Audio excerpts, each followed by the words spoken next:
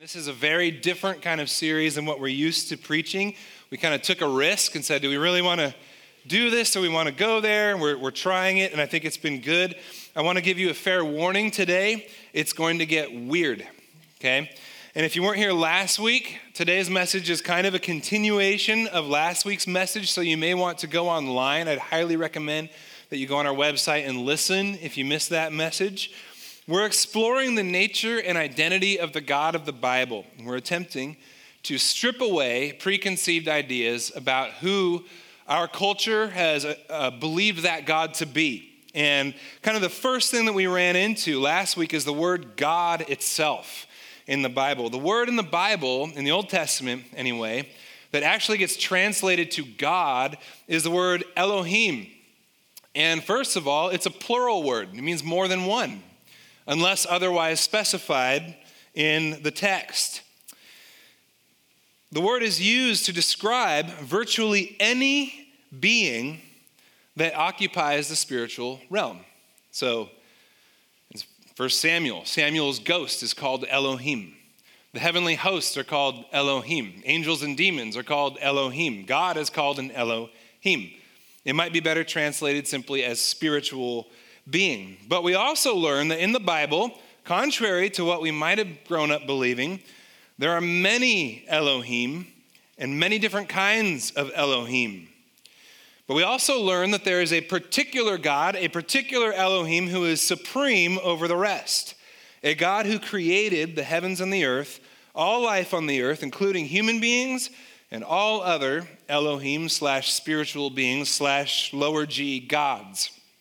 He is the only uncreated one. So if you think about the technical definition of monotheism, the belief that only one God exists, that is not the Bible's definition of monotheism. In fact, there are few, if any, religions in the world today that would actually hold to that strict definition. But in the Bible, Old Testament and New Testament, there are in fact many gods, but there is none beside Yahweh. There is none deserving of our devotion, our allegiance, or our worship, only Yahweh. God created a human family. He also created a divine family.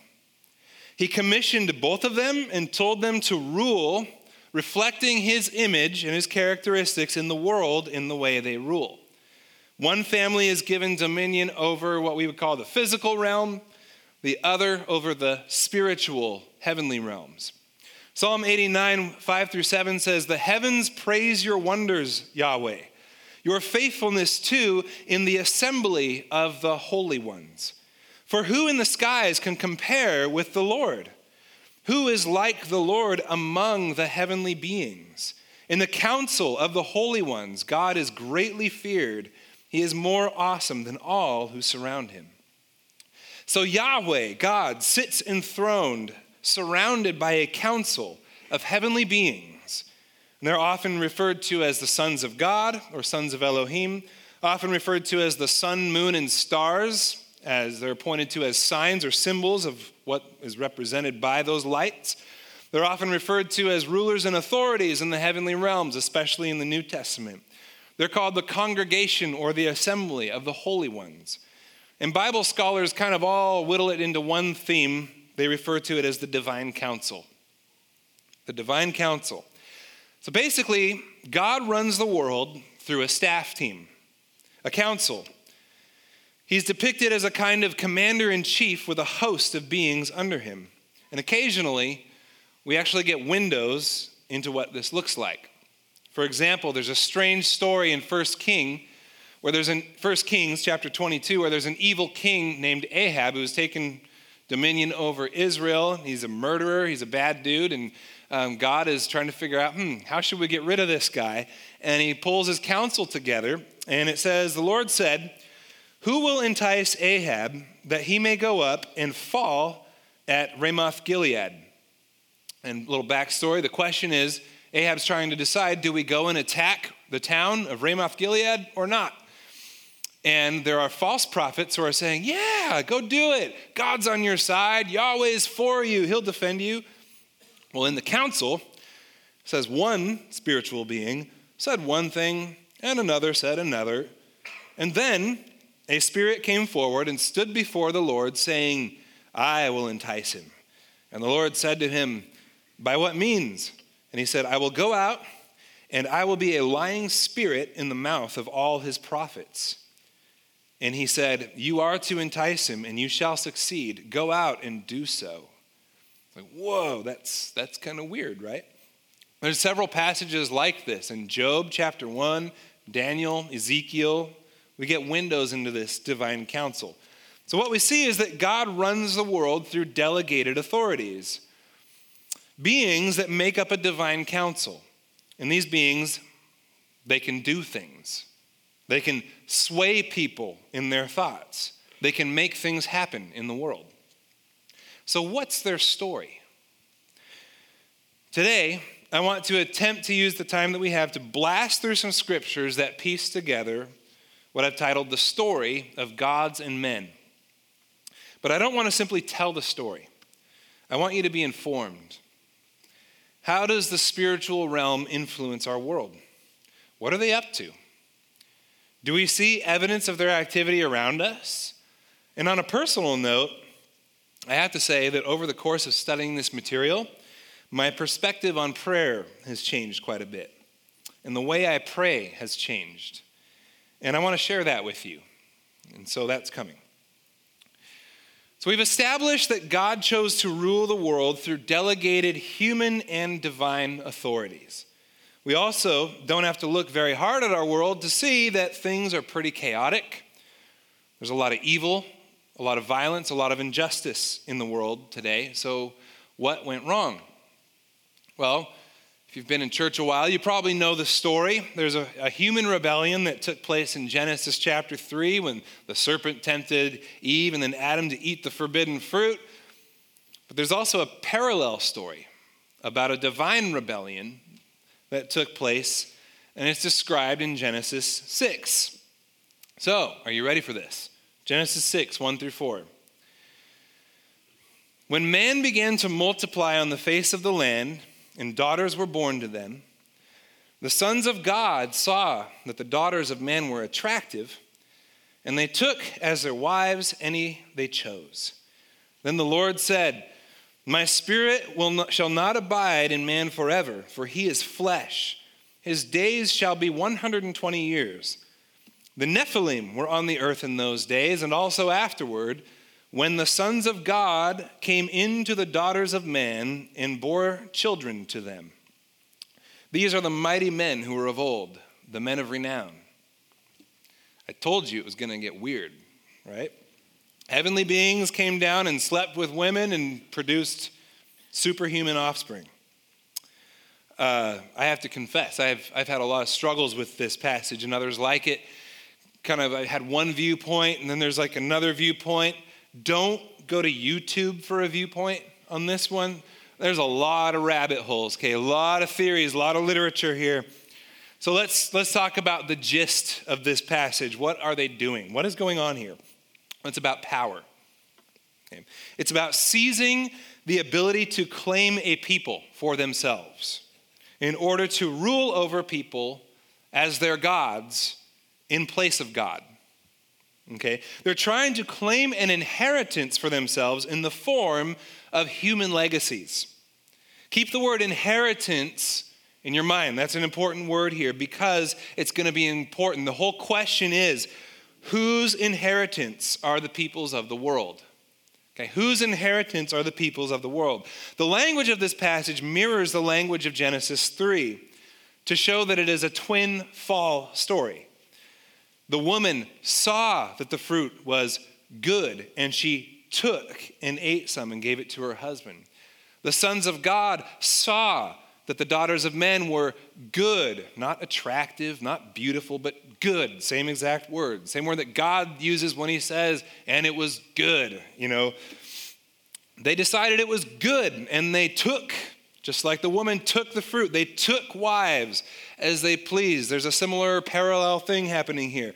The spiritual beings were told to rule over the heavenly realms, the day and the night. Human beings are told to be fruitful and multiply, having dominion, ruling over the skies, the land, and the seas. So we seem to have a situation in which people and gods are not happy or satisfied with what they've been given. The serpent said to the woman, if you eat this fruit, you'll be like Elohim, gods, knowing good and evil. We tried to be like them. They tried to be like us. So our scripture started with, when man began to multiply on the face of the land. Remember, God said, be fruitful and multiply, have dominion, and this is good. Okay, God says this is good. Human beings are expanding their dominion, their rule over the earth through fruitful multiplication. And the gods, they want a piece of this pie. So in essence, the deal goes something like this. Give us your children, and we'll give you life. Let me explain that a little bit. Views on sex in that culture are kind of different than in our culture. Today, sexuality is about physical attraction, finding someone you love, and starting a family, and a whole bunch of other perversion things in between. In this culture, it kind of included those things, but sex was very much a symbol of human longevity, the ability to promote and create and sustain a legacy. And it was the closest we could get to reestablishing our immortality, because your name and your identity is carried on now through your children. So in pagan temples in Corinth, they had these big phallic symbols carved out of stone that they'd march down the streets, and people would essentially worship these things as symbols of human might, human reproductivity. It's Mother's Day, and there's some super moms here who have like 18 grandchildren. You'd be a superhero in this culture, okay? You would be blessed, well thought of, extending your lifespan upon the earth. And for all you moms out there, or maybe you would have been moms, you would have loved to be a mom, but for some reason that was impossible. Sorry, you're cursed. Your lineage stops. But there is a consolation. That other grandma over there, all the credit goes to her husband. That's the culture that they live in. They give birth to these giant clans of people that are mentioned frequently in the Old Testament. It's hard to know what to make of this. They're symbols of human power and strength. And this is not just in the Bible. What's Hercules? It's like a crossbreed between gods and men, right? Or Nimrod in Genesis 10, this mighty hunter in the face of the Lord, this hero of renown, has wall reliefs from the Assyrian Empire that are up in the museum in London. A mighty hunter who builds Babylon, which happens to be the epicenter of human rebellion against God. So these are these legendary beings that represent the worship of human perfection and strength. Think of the Greek gods. Think of the carvings and the strength and the physique that are perfectly displayed in them. But when that becomes the ultimate picture of human virtue, what is the result? When my strength and my name are the main thing, the world becomes survival of the fittest. Might makes right. Racism, sexism, class division, nationalism. As the story continues, the world devolves into increased violence and bloodshed. Instead of becoming more like the gods, we become more like the beasts. They said, we'll give you life, superhuman legacies. But God says, my spirit won't abide in man forever. 120 years, that's what you get. It's difficult to know whether he's talking about the lifespan of human beings or the countdown to the flood. There's a lot of debate about that. We don't need to go into that. But the conquest of Canaan, later, these tribes are named. Rephaim, Nephilim are there. Goliath and his brothers are described as the last members of these giant clans. Now, I don't know, what's the archaeological evidence? Do these people actually exist? What is the deal here? This is kind of weird stuff. It's kind of hard to believe. You mean to tell me that spiritual beings cohabitated with human women and bore children? It's like, yeah, I don't know. But we already do believe, if you're a Christian, that the Holy Spirit caused Mary to conceive and give birth to Jesus. So we're there. I mean, it's not that different. So what we know so far is that there has been a dual rebellion. Human beings trying to become like gods, and the gods seeking to have dominion and rule over human beings, an inheritance for themselves. And the result is increased violence and corruption on the earth and division. The rebellion hits a fever pitch in the story of the Tower of Babel in Genesis 11. Let's build a tower to the heavens. We can make a name for ourselves. We'll be like gods. We'll create our own Eden in the heavens. And so God comes down, confuses the languages of the people, and scatters them throughout the earth. Genesis 10 refers to it as the dividing of the earth, dividing of the peoples. But just as there is a human thing going on here, a twin rebellion also happening in Genesis 3 and 6, so too there is also something spiritual happening at the Tower of Babel story. And we don't really hear much about it until Moses writes about it in Deuteronomy 32. So Deuteronomy 32, 7 through 9 says this: "Remember the days of old. Consider the years of many generations.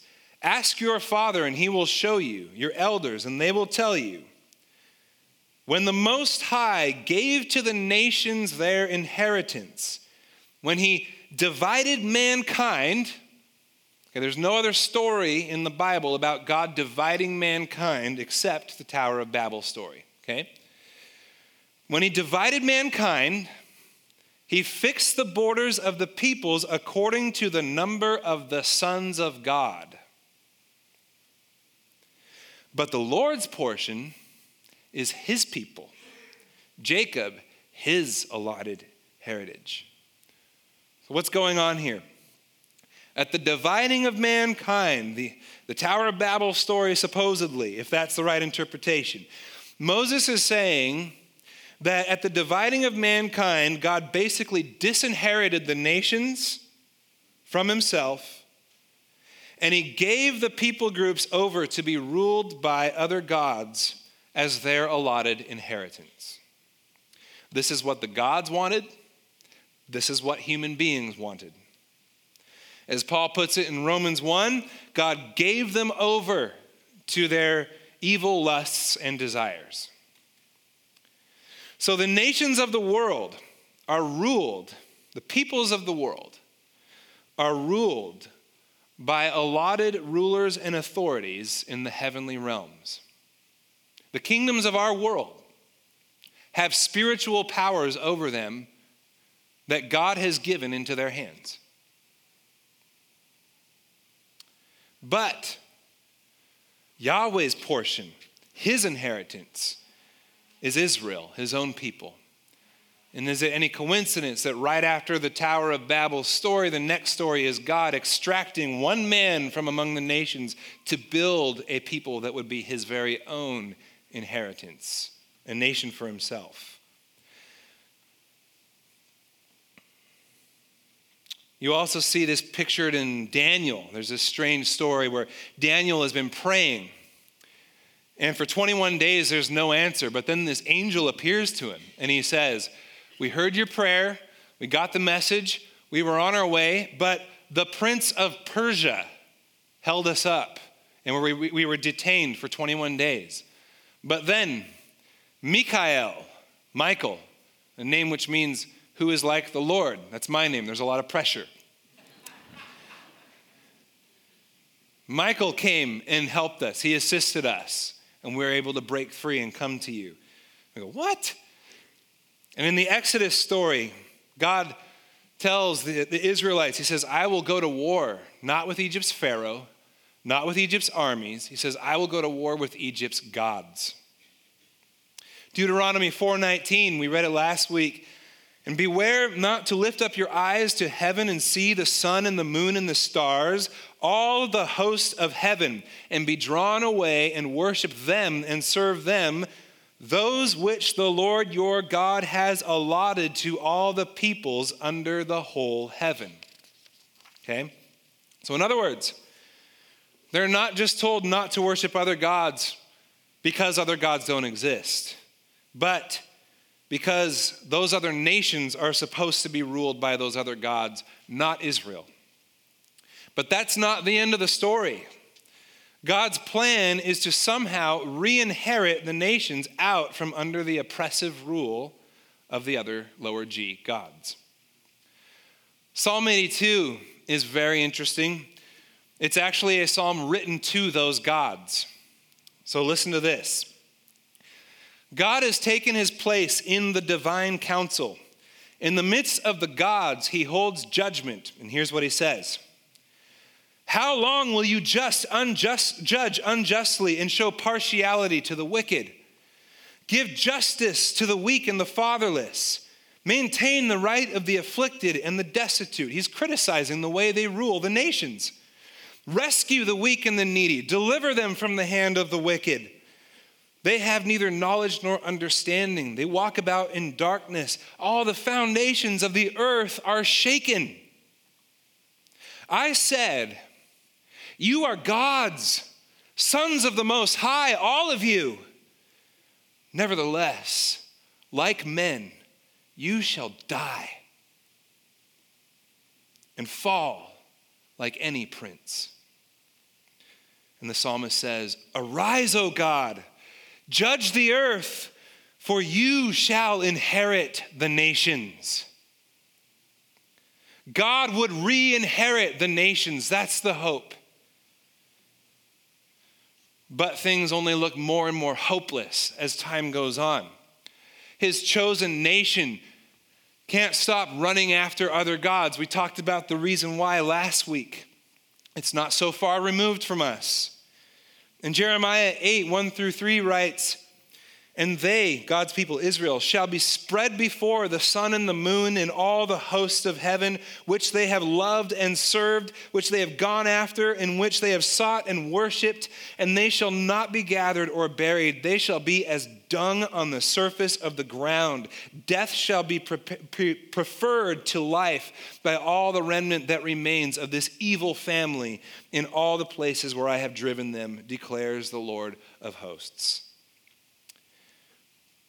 God's people love and serve other gods. So God eventually gives them over to those gods who utterly devour them.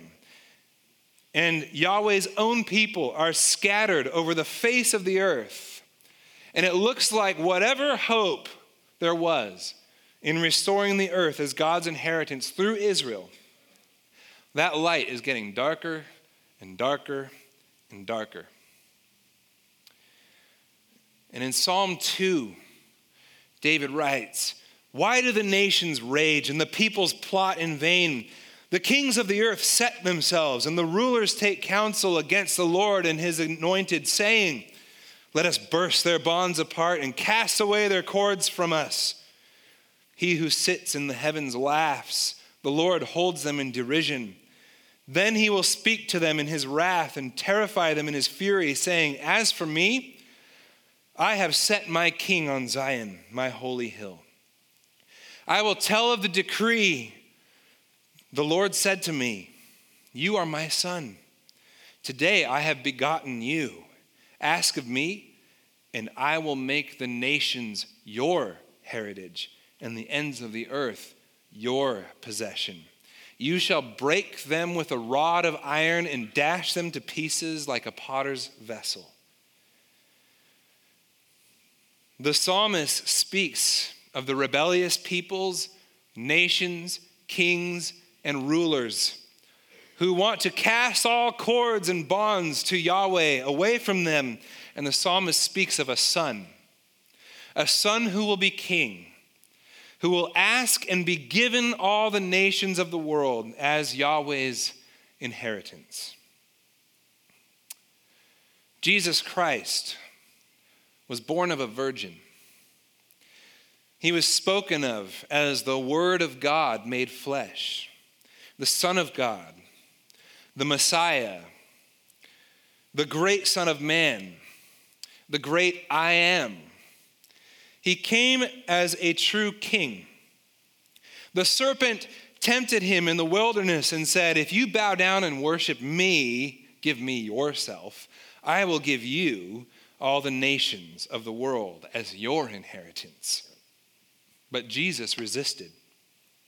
He told Pilate, my kingdom is not like the kingdoms of this world, fighting for dominion through human might and violence. And wherever Jesus went, spiritual beings started going nuts. They manifested themselves, and Jesus was casting them out left and right. Interestingly enough, the word demon comes from the word daimonion, which simply means spiritual being. And another word that is translated from that same word is the word demigod, which is a description of the kinds of human beings that were these crossbreeds that were like superheroes that we go and worship. Those are the dark powers that he's casting out. The powers are doubling down, though. Having scattered Israel among the nations, and then occupying the promised land with foreign empires, the pinnacle revelation of the victory of the rebel gods was when the high priest of Israel himself cried out, we have no king but Caesar, in the epicenter of the Holy Land. And it seemed as though the only true Israel that was left boiled down to one man now hanging on a cross. Darkness covered the land, and the king allowed himself to be subdued by the powers of gods and men.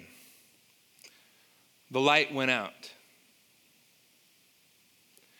But on the third day, in a dark tomb, a blazing torch ignited.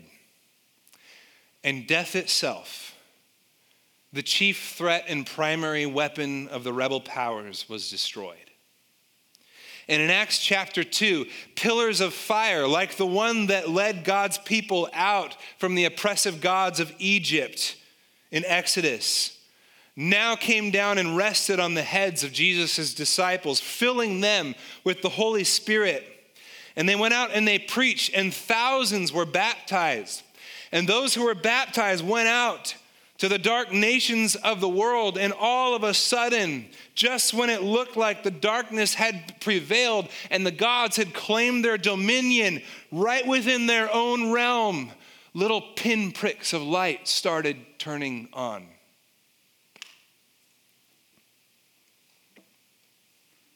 And God began to re-inherit the nations right out from under the dominion of the gods. And they began to realize that in the moment they had achieved victory, they had signed their own death warrant. A new nation, a new Israel was born. And that nation would not be defined by divide and conquer. Those are the patterns of the nations of the world.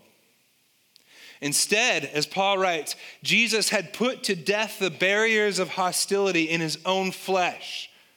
His new nation is not defined by human might, physical borders, language barriers, or religious barriers even. In this new nation, the slave and the master come to the table as one. The Jew and the Gentile are now one. Male and female are now one. In this kind of a nation, the power of the gods is destroyed. Because that's what they cling to. That's how they define an inheritance for themselves, a people for themselves. Let's talk about gender identity. Let's talk about nationalism. Let's talk about politics. Let's raise up one thing as supreme and pit it against the other. And in this way, they subdue the nations of the world. And all of a sudden, that power is slipping right out from under their grasp. In Ephesians, Paul refers to this as a great mystery that was hidden for all time, hidden from people and hidden from gods, but is now revealed in Christ. In Ephesians 3:6, he says, this mystery is that the Gentiles are fellow heirs, members of the same body and partakers of the promise in Christ Jesus through the gospel. Pause for a second. Did you ever wonder why Paul, have you ever read the New Testament and notice how much he talks about Jews and Gentiles, Jews and Gentiles, Jews and Gentiles, male, female, slave and master, they're all one. What's his deal? Is he all about unity? Yeah, he's all about unity. Is he all about getting along, people having peace among each other? Yeah, but that's not the point. The point is that Paul knows when he brings Jew and Gentile together in Christ, he's destroying the dominion of spiritual powers and re-inheriting the nations for God.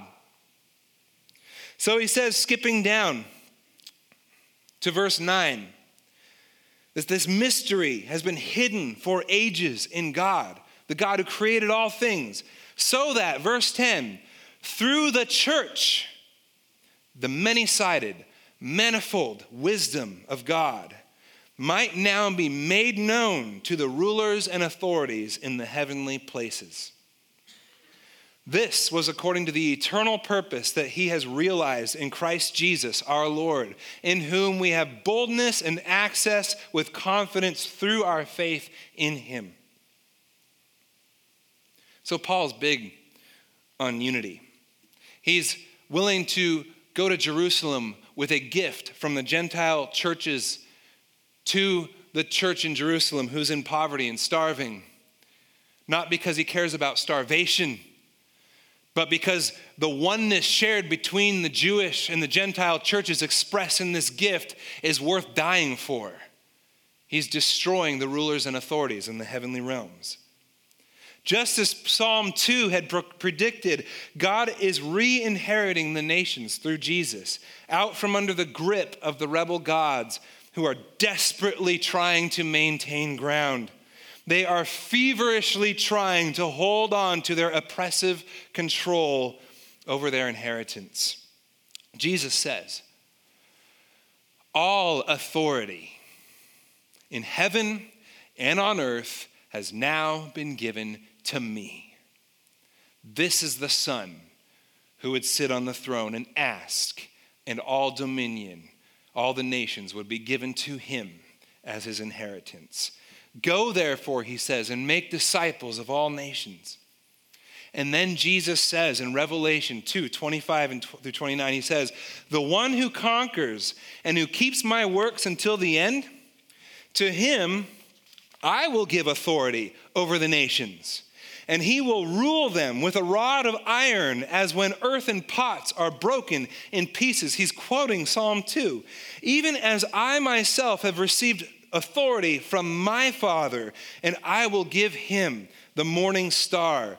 He who has an ear, let him hear what the Spirit says to the churches. Jesus is quoting Psalm 2, and he's saying that Son who will ask and be given the nations as an inheritance is now saying to you and me, that Son is saying to you and me that you get to share that. You will sit with him. You share a status in Christ of receiving dominion over the nations of the world, being given the morning star. I can't even begin to understand what that means, except there's something kind of divine about it, knowing what sun, moon, and stars usually means in Scripture.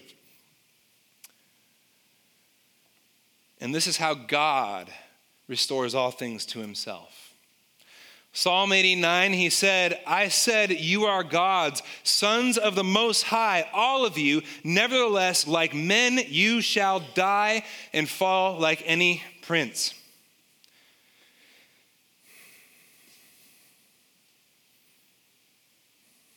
The gods are losing their inheritance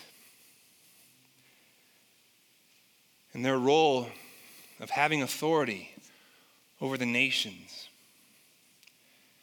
is going to be stripped from them and given to you and me.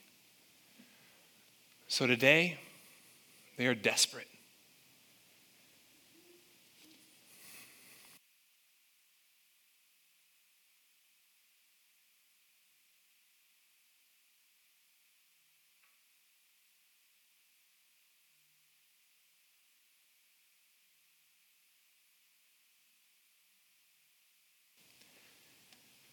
Is this real?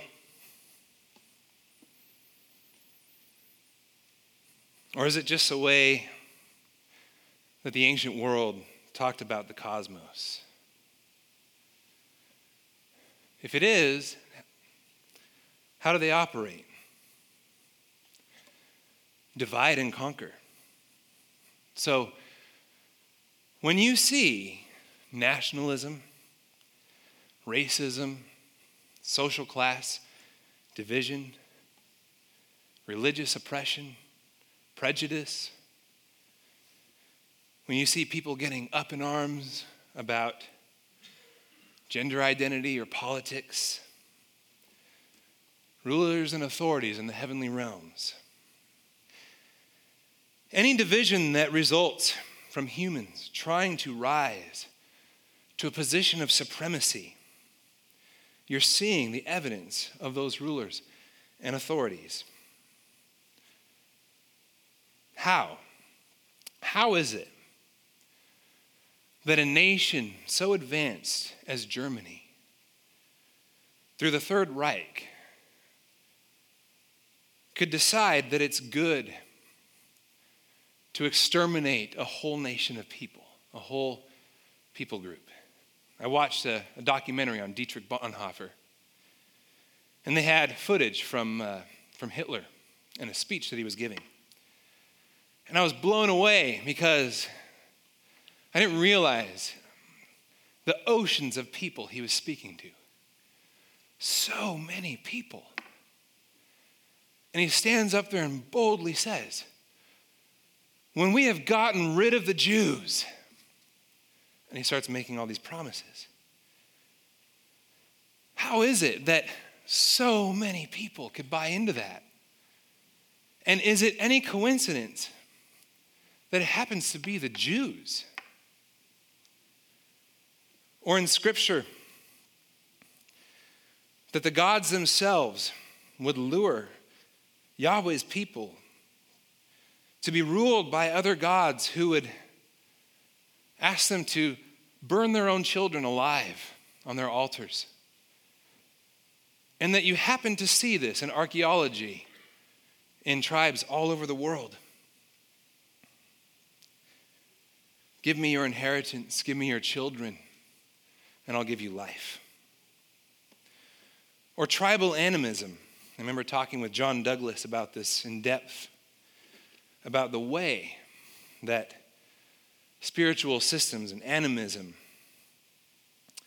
in other parts of the world enslave cultures. Why is it that it looks almost identical in Africa as it does in South America? Coincidence? Anthropology? Maybe there's more.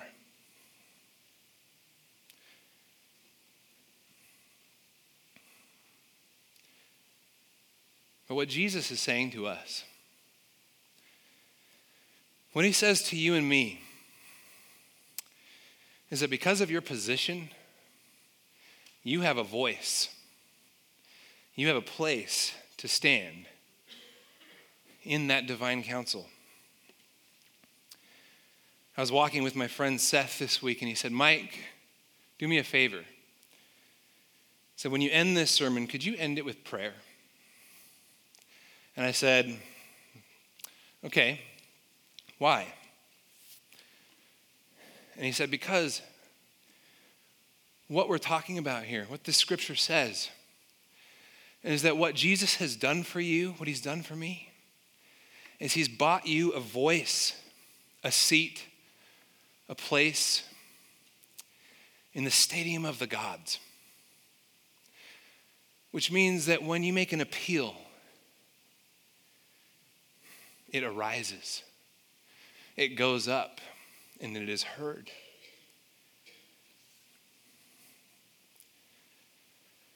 And there are desperate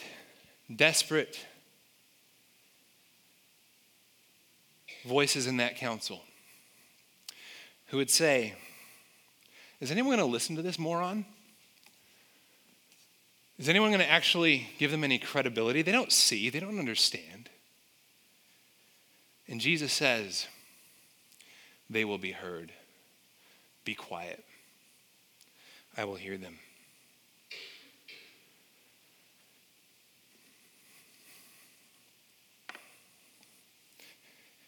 My kids had a baseball game on Monday, and they're in senior minors, they're in Little League minors, and we played a team that was pretty tough, and the coach is like one of the toughest coaches. And it was funny because he said at the beginning, we were talking, and he was like, it's in this league, it's not really about winning, it's about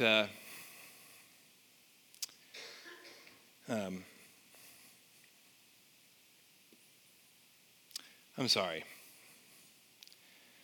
I need to take a minute because sometimes every once in a while when I preach, my heart goes into these palpitations, especially if I've had coffee and not much to eat.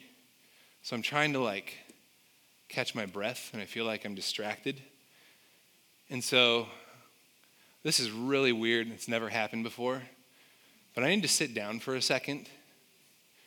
And it's normal, so don't go calling the ambulance or anything like that. But I need to take a minute.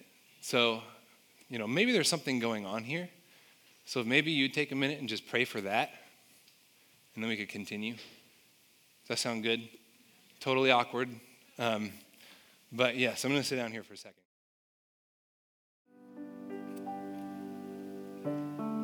I am weak, but he is strong. Years and years ago, I came up and was prayed for before going to the Mayo Clinic because of a heart condition I was born with. I was actually born with several things. And the one that was a concern turned out not to be concern, but ACC had prayed for me that I would be healed from that. And what happened as a result is that ever since that moment that ACC prayed, those palpitations that was pretty normal for me had, after that for years, they had completely disappeared because of the prayers, I believe, of this church. And they've come and gone little bits here and there, but never like that, just right in the middle of a Sunday, just like that, all of a sudden. So, didn't plan that sermon illustration. Let me tell you a story. We're probably going to go over time. Sorry. So we had a baseball game, and I could get in trouble for this, but the other team had a really good coach, so we were really intimidated. And we went in there, and we started playing, and beforehand he was saying, it's not about winning in this league. It's just about the kids learning how to play baseball and having fun and everything. And we were, that was great. But then we started, our team happened to do abnormally well, in this particular game. And we were way ahead. And you could see the intensity rising for this other coach. And he started getting really uptight. And we got to a point where they caught up pretty close. They were within 2 runs, and it was the last inning. There were 2 outs. And there's something you can do if you're a coach, coaching minors. And some coaches think it's great. Others are kind of like, that's not cool. That's just not cool. Because what it banks on is the reality that that 50% of the time, a minors league pitcher who tries to throw a runner out at home is not going to make it. They're not going to throw it or catch it accurately, okay? So there's a rule that basically says if you have a runner on third, you can steal home anytime as long as that pitcher is not on the mound and the catcher is not in a position ready to catch it. So this is like every time because the pitcher runs up after he throws it. And so what the coach is doing, is in desperation, he really wants those last 2 runs as much as possible. As soon as the pitcher's got his back to it, he's like, go, go, go. And the kids are like, really? And they're kind of hesitating. It's like, you got to listen to me. When I say go, you got to go. Okay, you got to. And then they're like, what? And then so they got 1 run off on us that way. And then we're watching for it. The kids are trying to run down these third base runners. It's this big battle. And then finally, our pitcher struck out the last batter while we were still one run ahead, and everyone's like, oh, just big deal. But I feel like that's the deal. What Jesus has said is that you have a seat, you have a voice in the divine council, and that there are a lot of coaches out there, and they've got their players. And when you walk into a coffee shop or a workplace and you see that individual sitting there muttering to themselves, or that one person, there's a coach there that's watching you, and they're going, do they see us? All right, go. And they're taking ground. They're taking ground. They're desperate to take ground because they know they're losing the game. They know that their dominion is slipping out from under them, and God has said, you will die like men. And so they're desperately trying to win whatever they can. And they steal home whenever they can. And whenever we walk into an environment like that and just kind of doing this, walking along, the pitcher back to his mound with not a care in the world for who might be on third base, the enemy gains ground.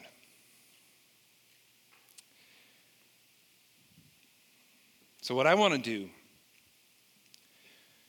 to end this message is I want to take a moment, and I want us to first change our perspective on prayer. When you raise something up to God, there is an appeal going before the divine council. Jesus has guaranteed your words will be heard. He doesn't guarantee your prayer will be answered the way you might want it to be. But he says it will be heard. And when you see that person muttering to themselves, or you see that individual sitting there sipping their coffee that God seems to have drawn your attention to, you can lift them up and you will be heard. You can pray for God to extract them out of the dominion of darkness, and your voice will be heard. So today, the way I want to end this message is by being the church that is the manifold wisdom of God that Paul talks about, and by doing that very thing. And I want to take 5 minutes or so, and I want us to spend some time in prayer, to take that opportunity to ask God what he would reveal to you that you would bring before the council, because Jesus guarantees you it will be heard. So I want you to take a couple minutes, just a minute, and ask, what does God bring to mind? And in the next 5 minutes, if you feel led, feel free to pray that out. And we in this assembly will agree with you before the council. We always take a risk when we do that. People say some awkward things. God's bigger than our awkwardness. I think he just showed us that. But let's do that. So let's take a minute and bring your requests, bring your prayers, your intercession to God. And if you feel so led, speak boldly so that we can all hear and agree. Go ahead, let's pray. Father, I'll open it up. Thank you for my own thorn in the flesh that continually reminds me I am no superhero. That in my weakness you are strong. That this could have halted the message, but instead you turned it into an opportunity to pray. And God, you are winning the war, but battles are being won by other powers who are desperate to gain ground, like that coach trying to steal home as soon as our backs are turned. So God, now today, reveal to us the people, the systems, the governments, the things that we're clinging to and elevating ourselves and pitting ourselves against one another. Reveal the principalities and powers and give us boldness to speak out. And thank you that we're free. And you've brought us out of darkness into your marvelous light. and made a way for us to stand and restored us to a position. We must sound like idiots a lot of times in the heavenly realms, but you still hear us. Thank you.